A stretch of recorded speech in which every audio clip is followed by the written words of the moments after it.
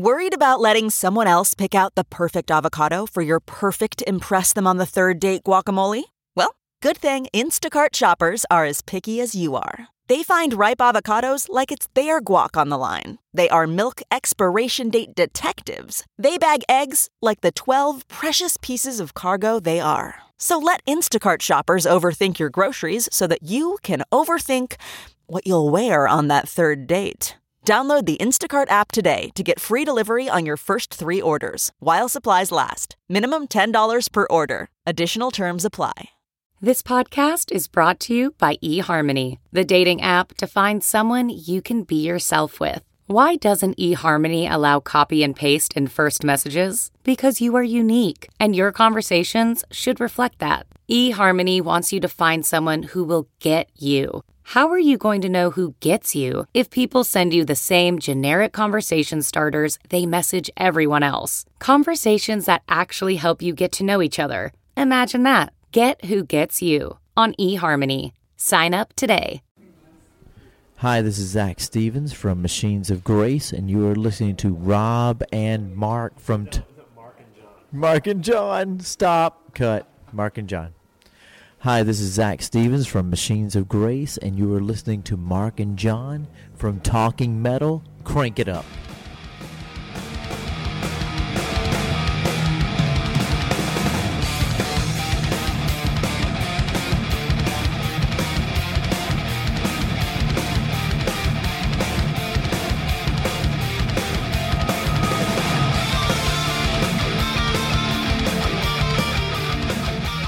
Hey guys, welcome to a special edition here of Talking Metal. A lot of great stuff going on that I wanted to tip you guys off to. One is Mars Ares' show on Bionic Strigl Radio. We're going to play an interview from it today by Dave Meniketti from Y&T. Yeah, I saw Y&T open up for Ace a couple of times back in the 80s, late 80s. Maybe we'll post one of these old photos where I had the exact haircut of Dave Meniketti, and James Lomenzo from White Lion used to say that I was like the teen version of Dave Meniketti back then. Cool. It's a great band, Y&T. Such a history. If you're not familiar with them, go check them out. They date all the way back to the 70s. Yesterday and Tomorrow they were originally called, and Dave is the ringleader of it all. So this is our good friend Victor. He does numerous metal shows out of his home in Spain.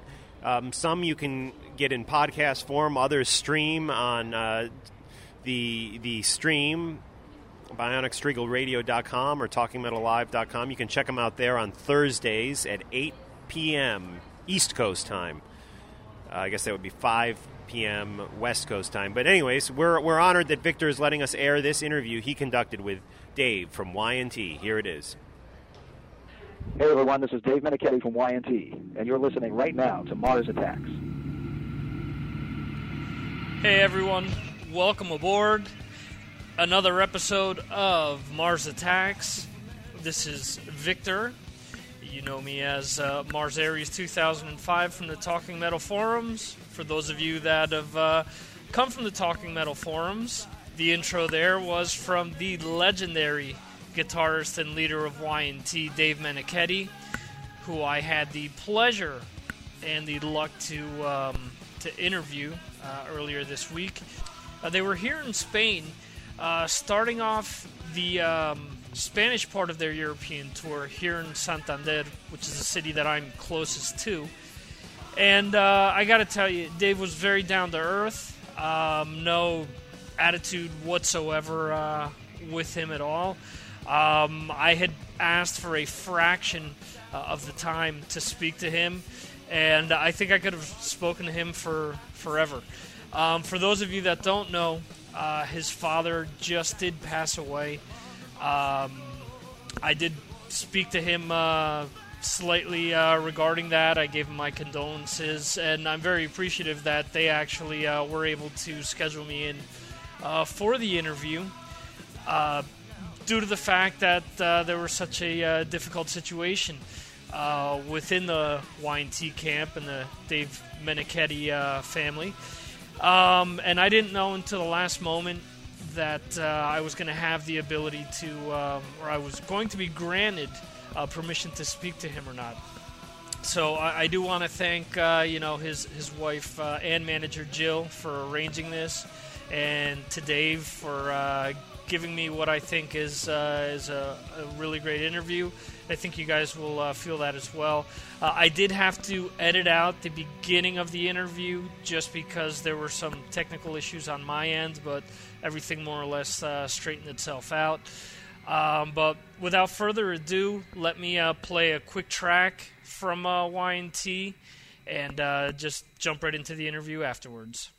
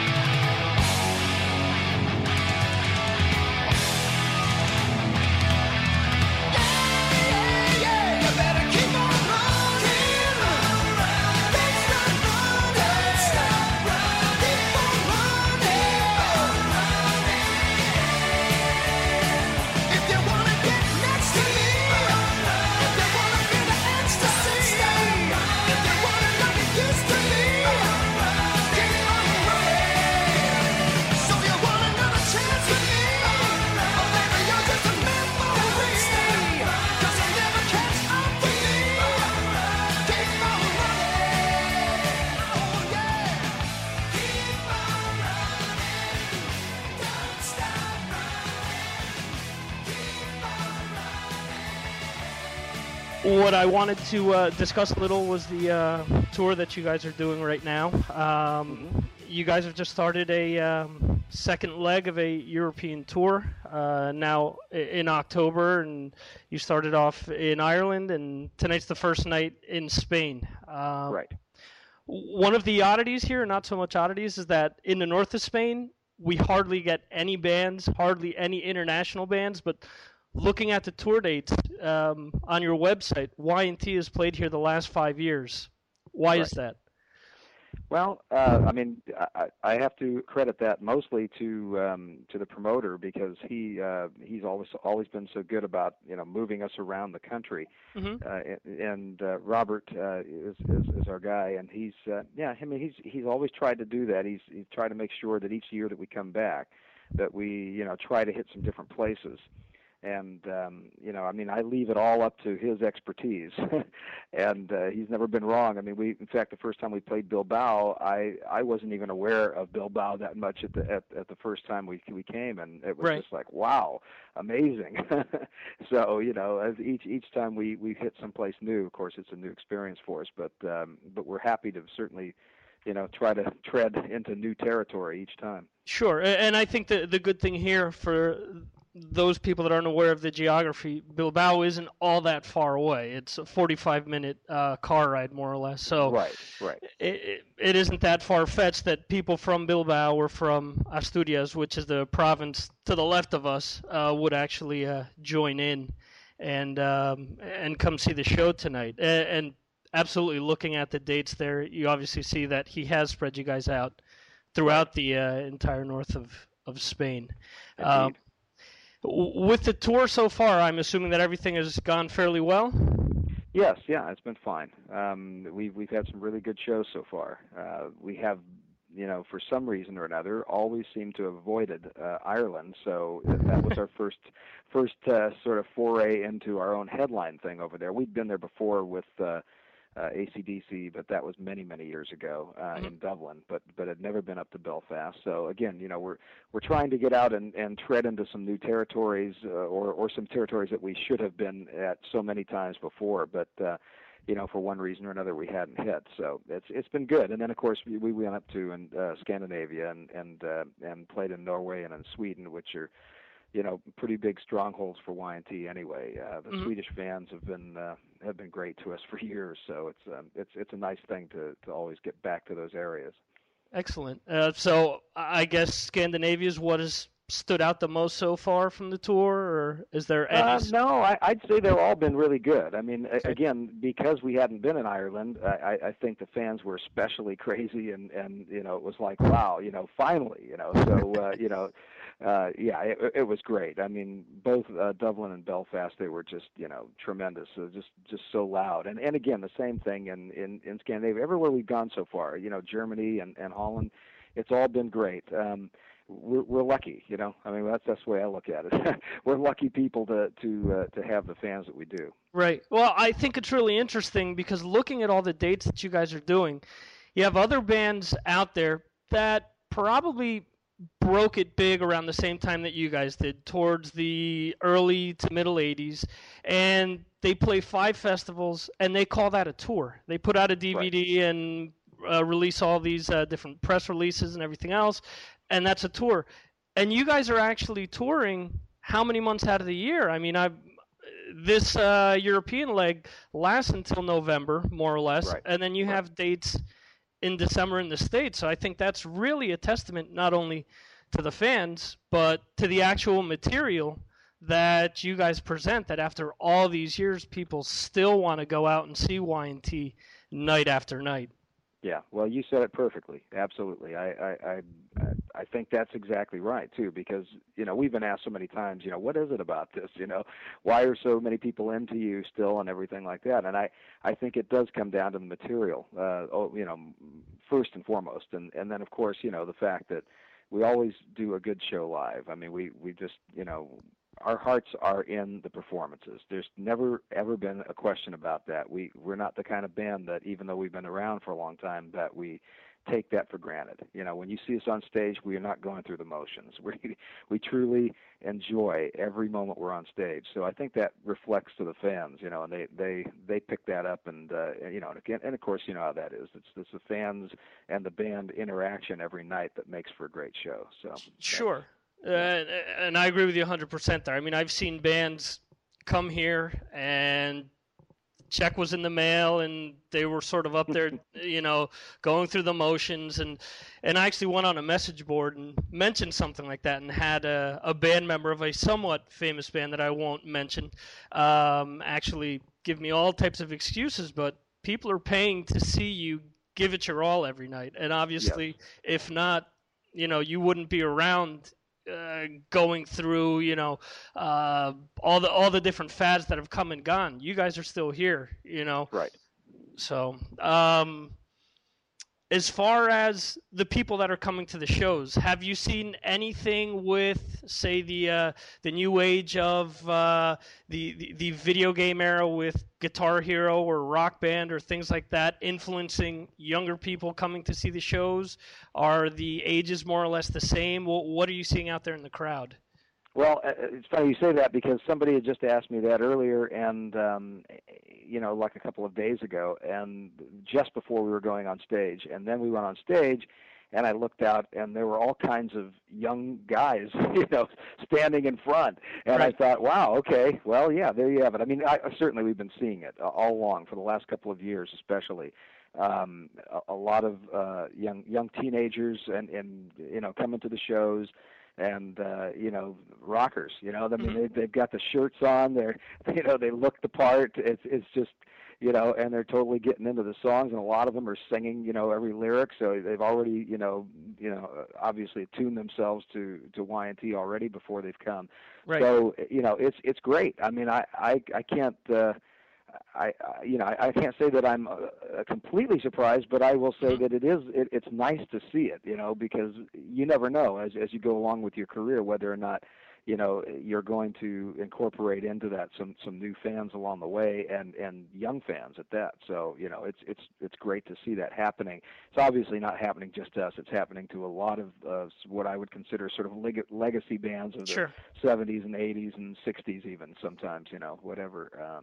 So it's good because I mean, all music eventually starts from somewhere, and I think that to some degree the 60s and 70s artists kind of started something that everybody else took from at some point along the way, and certainly used something of that, and I think that it's good that young kids can still have the opportunity to see some of these bands that started stuff from day one. I mean, they can still come out and see a band like, I don't know, there's any number of them that are still playing out there, obviously, AC/DC and a band like, Jesus, there's so many of them, Deep Purple and so on and so forth, that were guys that we all kind of listened to get our own kind of licks, as we were going about. So, they're the forefathers of it all, I suppose.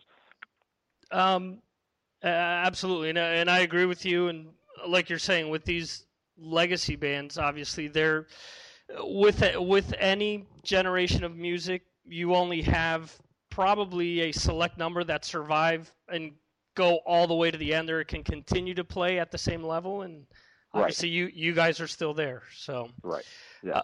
As far as the gear that you guys are using, does it vary at all from what you guys are using here in Europe to what you're using in the States? Well, it has been a little bit. Last year, well, actually earlier this year, I should say, when we first came out in June, there was a manufacturer of amplifiers out here, Peter Diesel, that was a big fan of the bands, and he had gotten a hold of us and said, would you guys like to use my amplifiers on this tour? And, of course, I was unaware. I'd heard the name Diesel amplifiers, but I'd never played through them. So we just, but I checked with some guitar player buddies of mine. They're like, oh, yeah, those are great. Those are like killer amps. So I was like, well, all right, let's just go for it, And so, the first night of the tour in June, I think we were playing in Paris, and we, we just wanted to make sure we had enough time to do a decent sound check. So in case these amps were, not cutting it for us, that we could get something else in there. But man, Right. from the first note on the, once I dial it in, it was like, these are amazing. So that's the difference. The difference is that now we come back again this time, and again, Peter Diesel has supplied us with the amplifiers. So we are playing different amplifiers than we do when we're on our own home turf right now. Right. When we're at home, the guitar players mostly play with. I play with a Mesa Boogie, and so does John. But John also brings his Peavey Classic amplifiers out, which sound really good. So. Okay. So that's kind of what the differences are. But as far as the drums go, Mike is using his favorite kit out here, which is a Yamaha kit. Mm-hmm. He loves Yamaha drums, and so it's the same thing that he's got basically at home. And Phil always gets an SVT and a jazz bass and everything. So that's all the same. Everything's pretty much the same except for our guitar players' rigs. And again, Right. I have to credit Peter Diesel for that, because those amplifiers are killer. And I now I want one, of course, for home. So I'm going to take one home with me.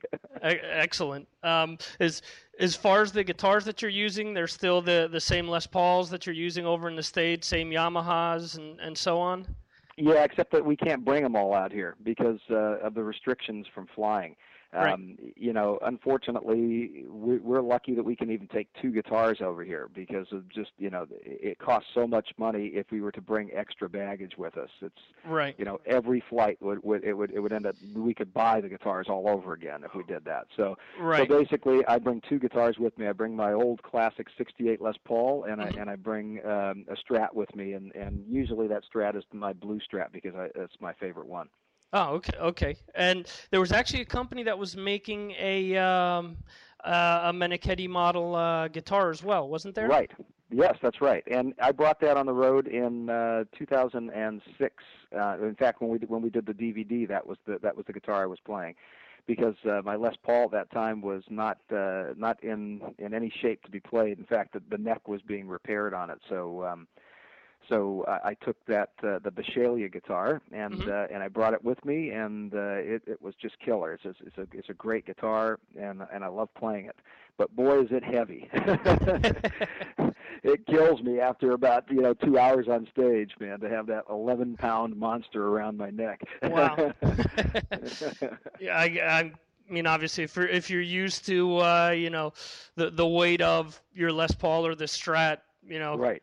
Going for that, and especially under those extremes where you don't have a choice. It's either that or nothing, more or less, Exactly, yeah. Well, no, and I love that guitar. It's certainly not a second choice kind of thing, but it's just that, obviously the weight difference made a difference in the long run. My Les Paul's about 9 pounds, and I think that Bishalia is right around 11. And the 2 pounds doesn't seem like that much, but you throw 11 pounds around your neck for 2 hours. Yeah, absolutely. I'm with you there. Let me dial the clock back a few years here, and looking back at all the videos you guys did,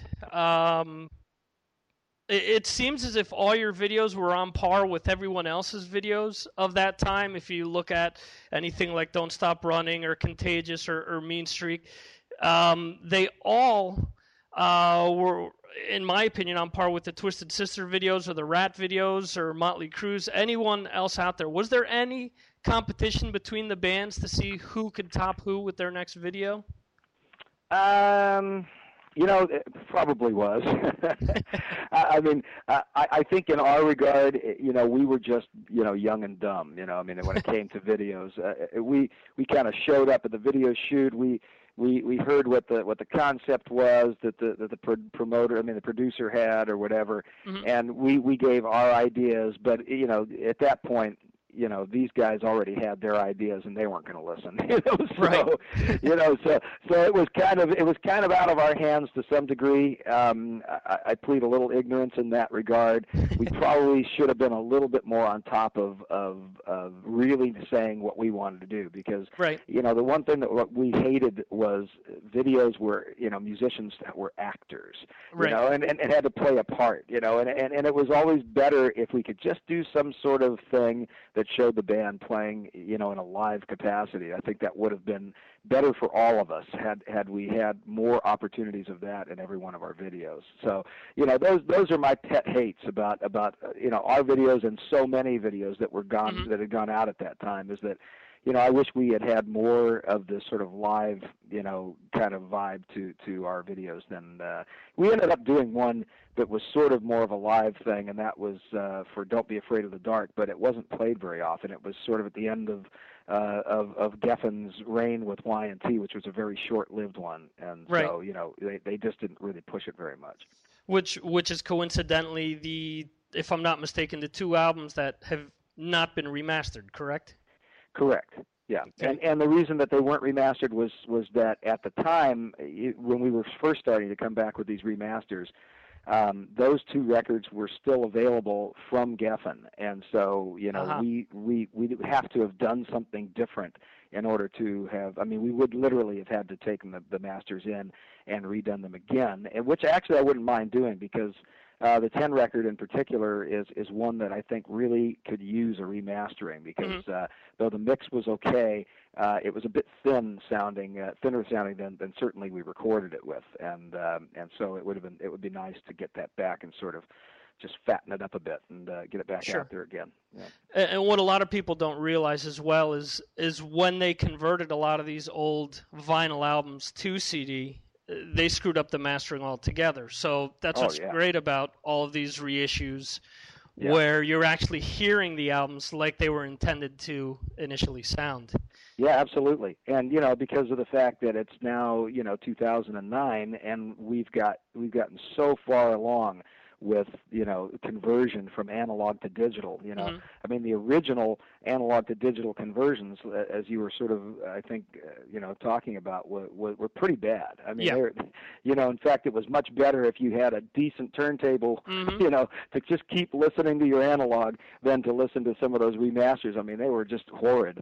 Yeah. So, now, we've got much better gear, and people are so much more, hip to how to do things, So it's great, and we can get these analog masters back from the archives, and a lot of times they have to be what they call baked, because the tape gets so fragile that as soon as it goes across the tape head one time, it starts shedding all of the tape off. So you have to literally put it into a very low oven temperature kind of baking process in order for it to sort of like seal the tape back onto the material before you play it again. So you just basically do that, and you can get these amazing, punchy, happening analog masters back, and then take them into the digital domain the right way now, and it really is a good thing. Well, did you have any issues remastering the other albums with the tapes themselves, or were they all fine when you actually got your hands on them? They were all pretty much in decent shape. I mean, obviously they all had to be baked again, because these are tapes that are well older than 10 years, and so yeah. But they came to us in really decent shape. I mean, obviously there's some things that happen with any tape, no matter what, when it gets to a certain age, where you start losing some frequencies a little bit, or some other frequencies bump up a little bit. It's just the typical stuff that happens in a sort of technical way. But the guys that know how to master correctly, they've already seen that a lot of times come across their palette, so they just know exactly what to do. They know, okay, now this is it. We got to take this bump down here and add a little more top end that was missing now, and this and that. So it all comes together pretty well. But it's just nice to have those analog masters, because the digital masters that they made from the analog masters when they first went to digital, like I said, are so terrible that you don't want to make your masters off of those. You want to go back to the original source, Right. I agree with you completely. Again, you hit the nail right on the head. A lot of those old albums, if you were to continue to listen to them on vinyl, sounded a million times better than those initial CDs. Yes. Who is the oddest person that's come up to you and mentioned that you were an influence to their playing, or someone that would surprise other people that they mentioned you as an influence? That's a good question. you know what? Almost every year there are at least 2 or 3 guitar players that I've met, that I had never had a chance to meet before, but were, famous guys that that will say something like that to me. And unfortunately, right at this particular moment, I'm drawing a blank as to what persons I can say exactly, but yeah, I mean, it never fails to amaze me that there are some people out there that I thought wouldn't have known me from anybody, that said, "Oh man, you were one of my faves," and I was like, "Wow, you're kidding me! Wow, how that's cool. That's really nice to hear." And and then I hear some other things, third party from other people, and let's see. I'm just trying to remember. Somebody just told me something like a couple of months ago that was really surprising to me. That Billy Gibbons, that's right, ZZ Top's guitar player, had mentioned something really nice about me, and I thought, wow, I didn't even know he knew I was alive, man. Right. And he said, if there's one rock guitar player that can play the blues, it's Dave Meniketti. And I thought, did he really say that, or are you just jiving me? But sure enough, it was in like an article or something that he had fairly recently had an interview with somebody, and I thought, well, damn, man, that's cool. Because I remember when I was first starting to play guitar, that in a rock band at least, that Billy Gibbons was like, he was an influence for me because I was so into bluesy kind of playing, and he was, to me at that time, one of the ultimate blues hard rock guitar players. Sort of was able to put that together. So yeah, and so things like that happen to me every year, and it does sort of put me in a place where I'm like, wow, really? I mean, not that I'm trying to, put down my legacy as a guitar player or whatever, but it just, you don't know how far-reaching a particular artist can be to other people. You just have there's no way you could know, until you eventually either meet these people or hear about them from somebody else. But, so yeah, I mean, it obviously makes me proud. I feel good about it. But it's very strange, I have this thing about me where I kind of disassociate the Dave Meniketti, musician part from the Dave Meniketti person part. Sure. And it's kind of like, they're 2 separate entities all living together. In other words, I don't take myself seriously. In other words, I guess that's the easiest way to say it. Right. I mean, it's like I really appreciate all of that, but I just love what I'm doing, and it's not that big of a deal to me to just go out there and have a great time and play and get off on what I'm doing. That's just part of my life, I don't consider myself special by any means. Well, that's definitely great to hear, because you interview so many bands or you read interviews from so many bands that have had a tenth of the popularity that you've had, and it seems like they have a great big ego and need to be stroked constantly. And it's awesome to speak to someone of your stature to actually, look at things in that perspective. So. Well, I think that, to some degree, as we were getting, popular, coming up in the ranks, I noticed that there was a certain trend that was happening. And, this isn't to say that it's always like this, but to me it seemed like the people that were the least popular had the biggest egos. Right. Because I think they were just trying to, assert themselves to everybody, like, look at me, man, I'm great. Right. You got to check me out, because they didn't have any sort of, confidence in themselves that had been, sent to them from all the fans and everything. They hadn't sort of, become themselves yet, with everyone else, and felt good about it. Now, it's not to say that there aren't a bunch of assholes out there too. I mean, there's always those guys, no matter how popular they were and how well they already know that they're confident and whatever, I mean, there's certainly some guys out there that I can't talk to personally. I mean, they'll come up to me and be fans of ours, but I'll just be like, I don't want to hang with them, because they're just not, because I'll tell you what, from my standpoint, most of the guys, and maybe it's just because we're, fellow musicians and they're nice to me or whatever, but most of the guys that I've met over the years that are the biggest names are the nicest guys. And again, maybe it's because they've already done it, and they've got their confidence in themselves. They're not trying to prove themselves at every last second. You know what I mean? You know, so they already know. They okay, I did it. I'm fine with myself now, so it's cool. Everything's normal. You know, but you know, I think that's true to some degree. And then sort of like some of the mid-level guys, there's a few still jerks out there, and you know, but you know, I don't want to talk about them because they spew their name all over the place their own self. So right. Vice versa to the previous question that I asked you, are there any contemporary players out there that you listen to, or newer bands that you actually listen to that may surprise people? You know, I think that if people were to look at what was on my MP3 player, everything would surprise them. Because I listen to all kinds of music. That's the thing. I always have. And you know, before I probably put my first note to a Yesterday and a Day or a Y&T song, you know, I was listening to pop. I was listening to jazz a lot. I was listening to R&B and blues and opera and classical music and all this kind of stuff. And you know, my head was into everything. But my heart and soul were into the hard rock thing and the bluesy kind of hard rock and things like that. So but you know, those are the kinds of things that I listen to this day. I mean, on my MP3 player, I have Pavarotti, I have, you know, I have Henry Mancini, you know. I mean, stuff that you'd be like, what?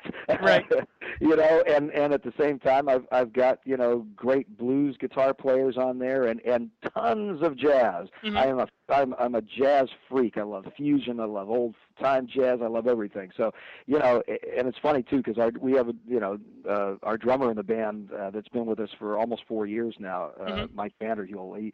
He's like the only guy that I've had in any Y&T, you know, organization that has been like a jazz fan. So we're like, you know, wow, hey, did you see this one? You know, we went out and bought Frank Sinatra live at the Sands, you know, CD with the great band behind him and everything, and we're like getting off on that. So yeah, there's probably a whole lot of people that would be shocked by the stuff that I listen to. But as far as new rock bands are concerned, I really don't listen to the radio that much anymore, and so the only time I really see these guys is if I happen to see them on some live thing on TV, or we play with them, you know. Right. And that's the kind of the thing that happens to me is that I just end up finding out about it that way. I'm sort of one of those guys that just kind of listens to whatever I listen to and doesn't really, you know, bone up on all the latest stuff when it comes to my own, you know, kind of music that we're out there doing.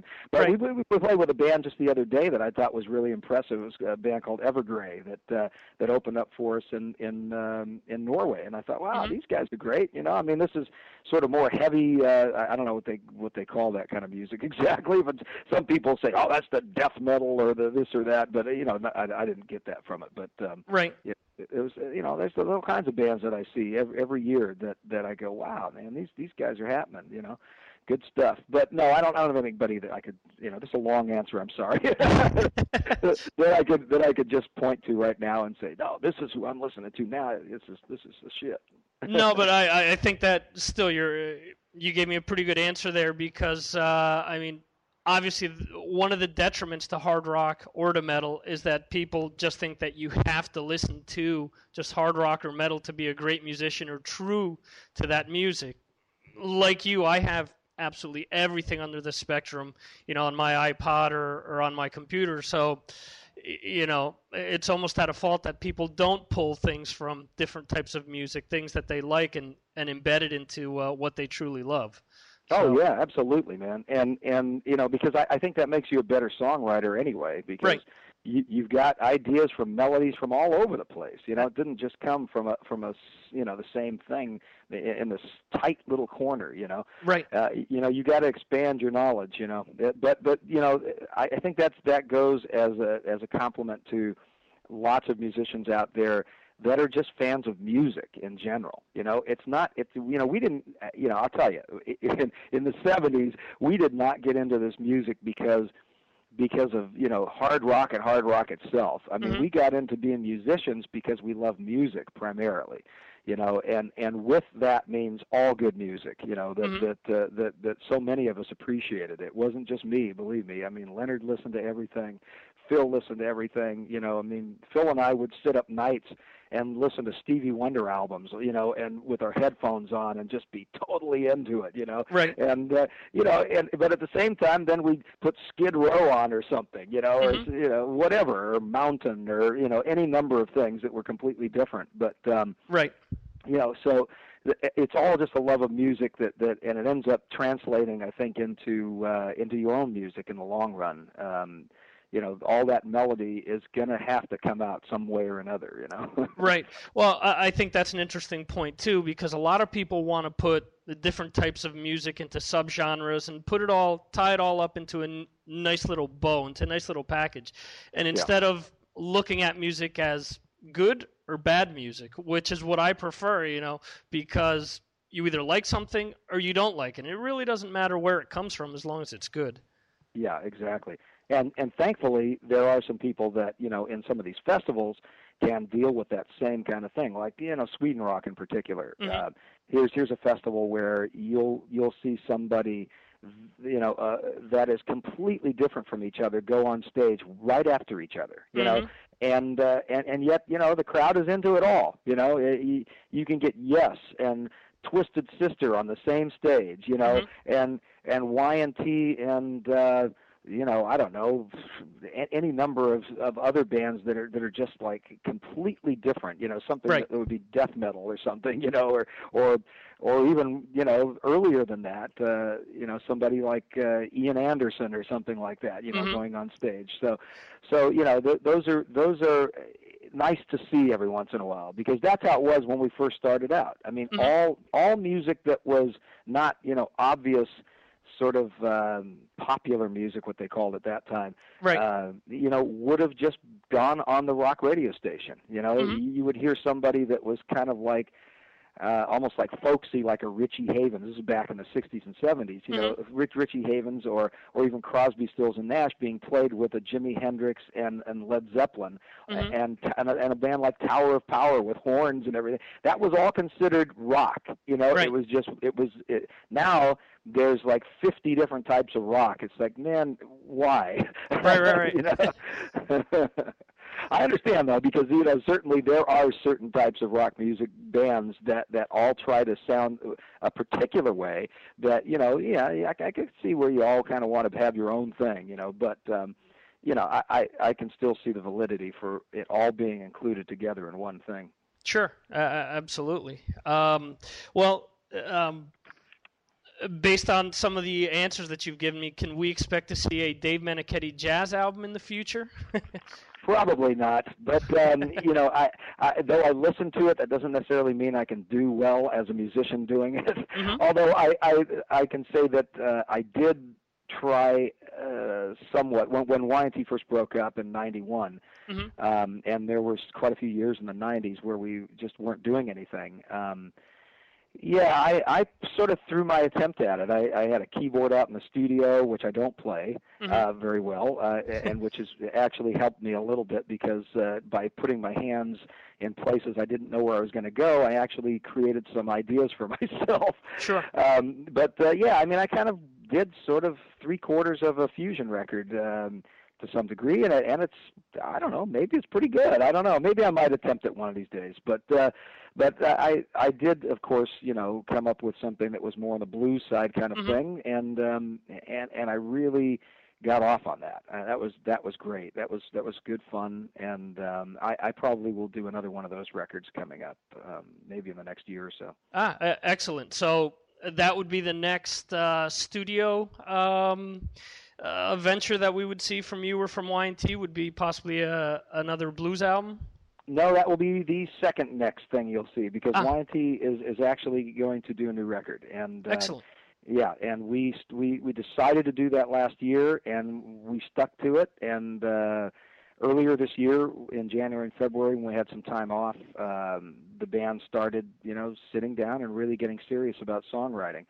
And over the course of the last maybe 7 months or so, we've tuned that in a little bit more, and now I'd say we have probably 3/4 to, certainly an album's worth, if not more than an album's worth of material, but I think that we're only about 3/4 of the way there. When we get home from this tour, and after doing a few more shows at home, we'll have some more time to finish all the ideas up that I think that we need to for the next record and record it and get it out hopefully before summer of next year. Excellent. I absolutely look forward to that, and I'm sure a lot of other fans will as well. Are you still a Raiders fan by any chance? Yeah, I'm looking at my Raiders T-shirt that I have sitting here on the bed. Yeah, sort of. I was a big Raiders fan. My dad was like the Raiders president of the boosters team, and all that kind of stuff. The club, rather. And we were into it. We had season tickets for years, and I spent a lot of my teenage years and 20s and 30s and everything, going to Raider games. I mean, that was part of my life, and so it's embedded in me to some degree. But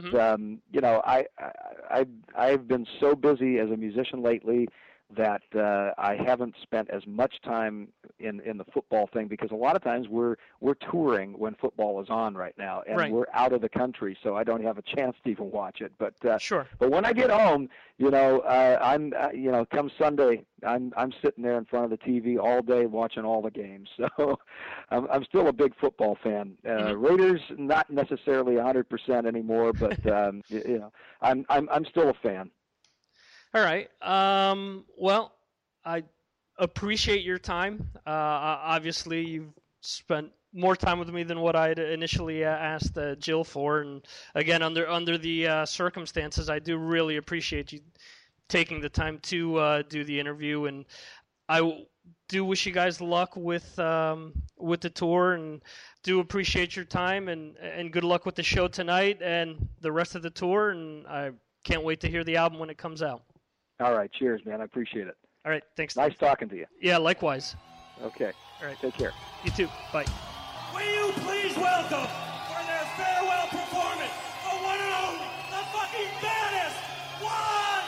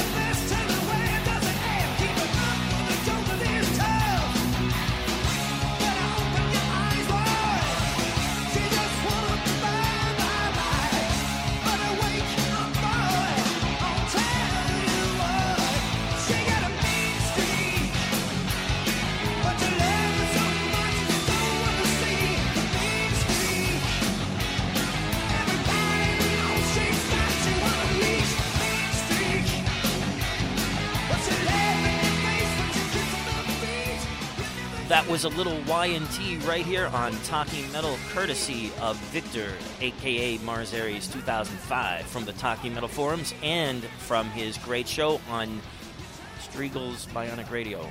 Bionic Striegel Radio. Mars Attacks. Yeah. Mars Attacks every Thursday at 8 o'clock. So check that out. A long time ago, I did an interview with these guys from Machines of Grace. Kind of forgot about it, and it's been sitting on my hard drive. I just stumbled across it. Are you down with airing it, even though it's quite dated at this point? Yeah, man. I think it's cool. It's a historical piece of Talking Metal history. Yeah, about 2 months ago, I met up with them right outside of Rockefeller Plaza there where I work, and hooked up the Mac laptop and we recorded an interview. So here is Machines of Grace from Massachusetts on Talking Metal. We'll end today's show with some of their music. Definitely, guys.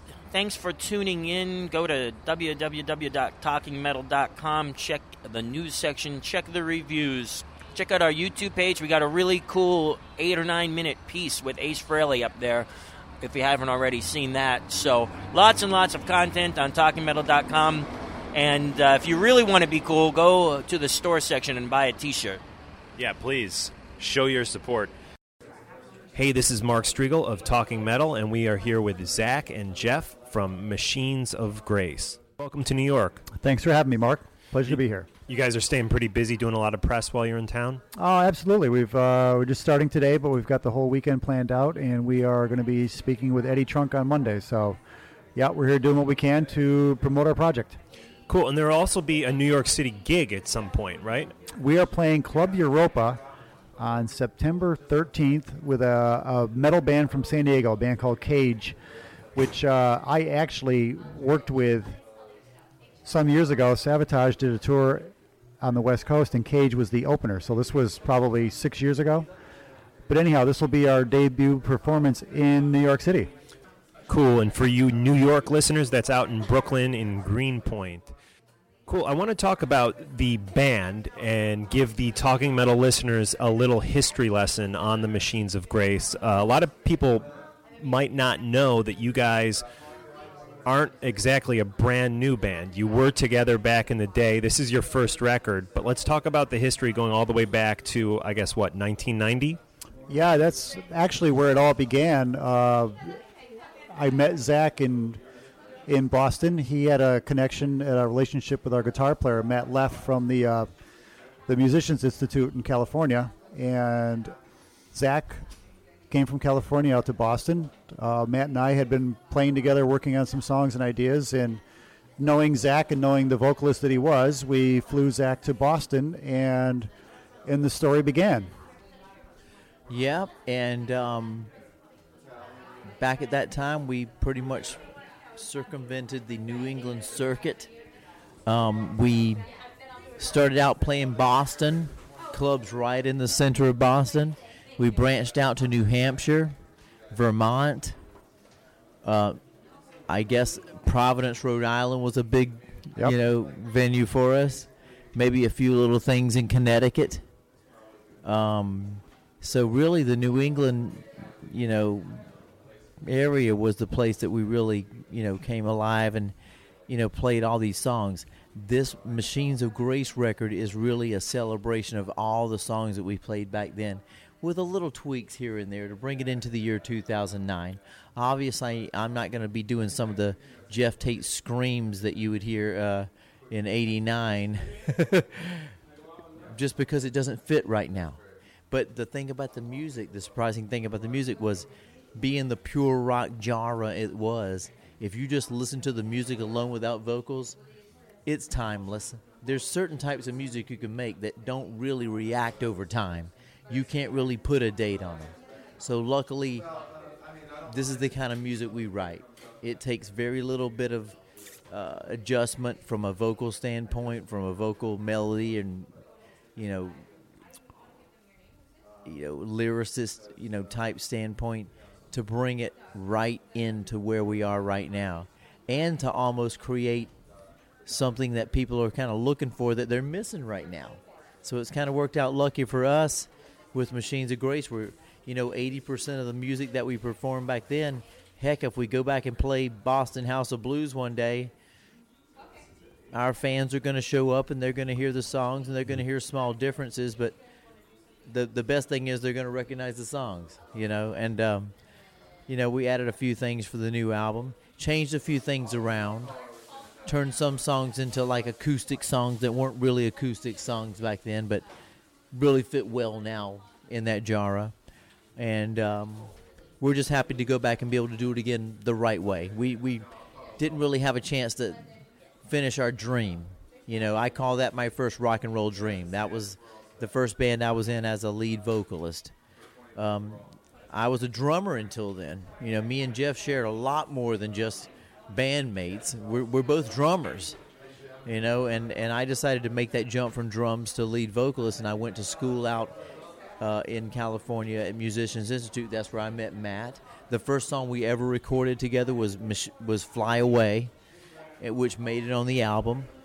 And, from there we just kind of grew together, and I honed my skills as a lead vocalist, and this was our original, rock and roll dream to try to get a deal. Now, here we are, 16, 17 years later. We have the resources. The guys in the band have done many, many things in the industry. Now we can really feel like we're going back and doing this thing right, recording these things for the first time in an actual, high-quality performing CD environment, which we didn't have before. We were joking earlier about, Zach, get these lyrics off this board tape from Bunratty's in Boston, 16 years ago. Well, I could make out about 50% of the vocals, but the vocal melody was there. So the vocal melody was strong, and it was coming from my heart, and it might even not be something I might write today, just from the years that have gone by and the things that happen in life. And I write a lot of things about, what happens in life and things that are going on in our country, anything, news stories. And, we were able to, get all that together and piece together what lyrics I couldn't hear on the board tapes and make it work now. It was unfinished business. We had a great product back then that was rudely interrupted by grunge, which completely changed the whole musical landscape. And then along with that, Zach was presented with an opportunity to sing for Savatage. Right. Yep. Yeah. The Wicked Witch Band that band back then actually opened up the door for Zach to take a step further. And a year and a half later, he brought me along. So with all of that behind us, we're trying to take advantage of everything that we've learned over those years and the connections we've made. Cool. Now, you mentioned about updating some of the songs without the, Jeff Tate screams and stuff like that. What else do you guys do as musicians? Is there now? Maybe neither of you guys are the question to ask this, but do you tune down the guitars? Are there things you do on the drums to update the songs? As far as myself and the drumming, I mean, it's all stayed very similar. Mm-hmm. There were certainly some things that we changed up because of arrangements and whatever. But what we were doing back in the day was, we were proud of what we had, although it was unfinished. As far as tuning down, as far as, but here again, we were never in a studio recording all this stuff. So all of a sudden you get into a room and Matt, the producer says, Matt, why don't you try something like this? The next thing you know, there's a different guitar part that completely fills the song out and changes the feel of it. But I think the core of it, speaking for myself, drumming-wise, I cleaned up some stuff that was unnecessary. And I think the end product is a lot cleaner and a lot stronger for it. Yeah, and as far as tuning down, I know of no instance where we changed the tuning of the guitars. Just melody changes and some in lyrics. Scale for the most part. There could be a few that they, tune down a half a step or whatever to, maybe drop D, drop C on the top string. I'm not real sure. But there's been no tuning differences. You can actually tell that if you compare a circle-to-circle record and then immediately put the MOG record on, you can tell that circle tunes down because we're heavy. Machines of Grace doesn't. And that brings out a different style of my vocal, which I really like to explore after all these years, And, I might not be able to do everything I did in '89, but it's really darn close. But no tuning down, I like it. I want the next album to be exactly in the same kind of tuning, exercising that same range of vocals that I'm doing.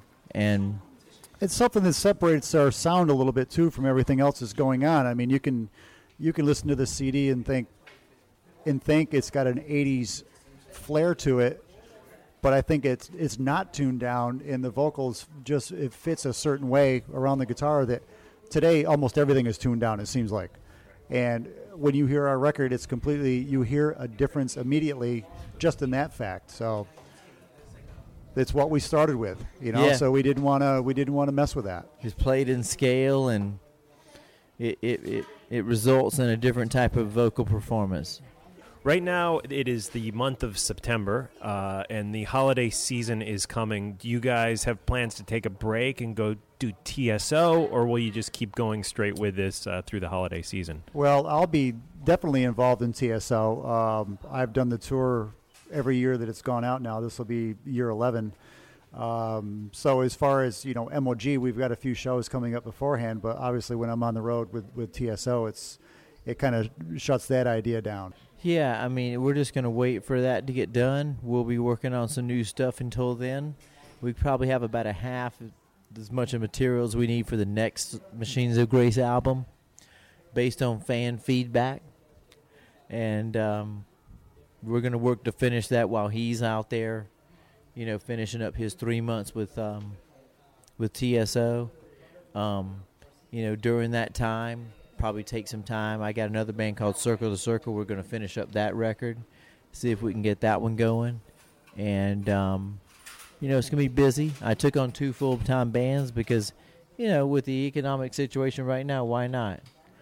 Take on 2. See how it helps you out. Both of them have a lot to offer. Machines of Grace, the reaction and the impetus in the first 2 months has been something like I've never seen in my career. Even the 4 Circle to Circle records, I haven't really seen this kind of reaction. So we're probably hitting on something big here. We just got to make sure that we're hitting on the second album the same things we're hitting here. And not to mention just hit the mark. Follow it up with some live shows, too. I mean, like Zach said, the reaction has just been extremely positive. Trying to fit in a live tour or stuff around everything else we've got going on. In 2010, we're looking at maybe. Absolutely, absolutely. A lot more in 2010. We have 3 shows coming up right now. September 12th is the Binghamton Area Metal Fest in upstate New York. September 13th is Club Europa here in Brooklyn, New York. And then September 24th, we're opening for Stryper at the House of Blues in Cleveland. So we've got three good opportunities to go out there and, show ourselves off and make some noise, get the buzz going, and then come first of the year next year, we'll be able to set ourselves up and do some more shows. Yep, that's a good plan. I mean, this album has barely even dropped, and you guys are already talking about a second album, which I think is pretty cool and exciting, and just shows how devoted you guys are to the cause. So there is writing going on already. You have songs ready to go for a second full-length record. That's true. I mean, I got a song of like 13 new songs from Matt, riffs. Well, that's the way we work. He sends me riffs. I work off that. Me and Jeff, we kind of collaborate on the vocal thing, on the vocal lyrics. And plus we had a lot of stuff still left over from years ago that we never finished. Exactly. Riffs that kind of, I used to record all of our rehearsals. So we have riffs upon, parts and parts and parts of things that were never pieced together and done properly. But, here again, MOG, the strength of it came from back then. So kind of leaning back to some more ideas that we had from that era that are going to, bring that out and dust them off and, finally finish them like it did with this, I think is probably, along with new ideas. Obviously, we've all got a bunch of ideas going through our heads at all the time, but I think that is really going to be substantial in filling out the next record. Yep, and we try. Every time you think about new record, you come modern, and you try to, what's heavy now, what's all this. We probably won't even have to use those real heavy riffs that I received. Out of the 13 stuff I got from Matt, I'd probably say 7 of it is appropriate because of, the feedback and the stuff that's really strong and getting the best reaction from this record.